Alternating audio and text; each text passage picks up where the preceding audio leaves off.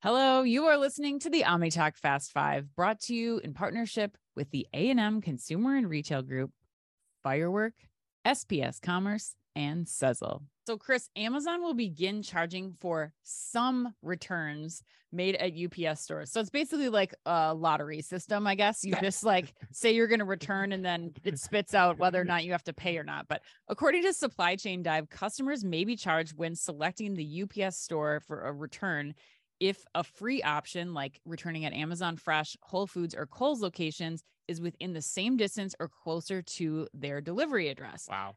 Little additional information was provided, except Amazon spokesperson Steve Kelly had this to say, quote, "We always offer a free option for customers to return their item. If a customer would prefer to return their item at a UPS store where there is a free option closer to their delivery address, a small amount of customers may incur a $1 fee." End quote. Yeah.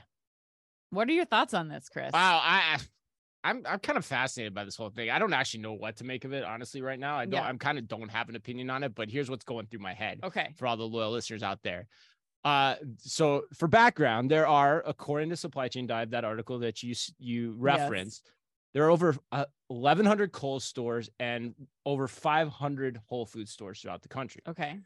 Which to me means more often than not, if people don't want to go to Kohl's or Whole Foods, they're going to pay the extra buck to take their return to UPS. For sure. You think so? Yeah. $1 is that's not enough of a friction point. Yeah, especially when that's your option. And Whole Foods are in very high demographics. So this strategy probably is applying to a higher income demographic from the beginning.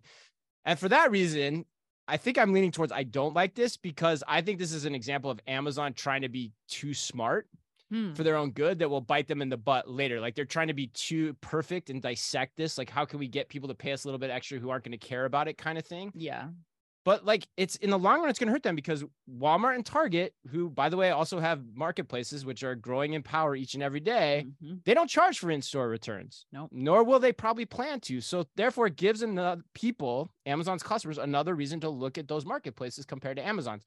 So the smarter move to me would have been to not talk about this at all and just absorb it in the cost of the next prime increase that you're likely going to pass on to your customers.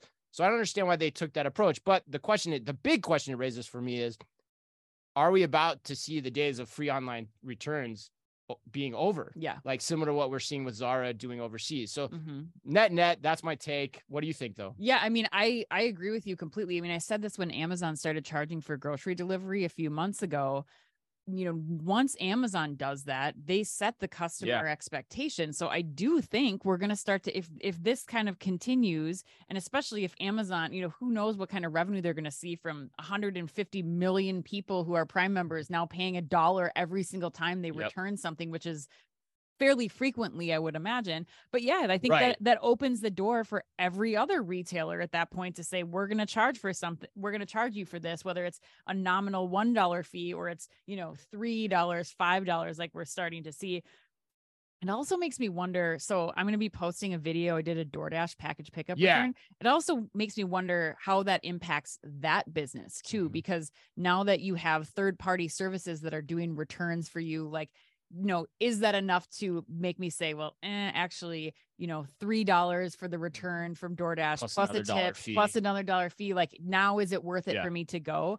But it is not convenient to go to the Whole Foods and to the Kohl's locations. I mean, there's not enough grocery stores. There's not enough Kohl's stores to make it for me personally. So like, the hassle of parking in a busy parking lot at Whole Foods or, a mall parking lot at a Kohl's to have to walk, like, they're not convenient options. So I think in the long run, I think we're going to continue to see, more retailers do this, but a lot more friction from the customer's standpoint, who, to your point, would be much happier saying like, I'll just pay $10 more a year in Prime fee. Yeah, that's why I don't like this. Yeah. Like, it puts it in the head of the customers. It gives your competitors an out, and Walmart's not going to do it because Walmart has the physical store advantage, which we've talked about before. So this doesn't make any sense to me. It makes a very compelling case for Target and for Walmart. Like, I think the theme of this podcast, I think we'll see, is more reasons to go to Walmart, and this could be one of them. Yeah, it just seems like a silly way to do this, in my opinion. All right.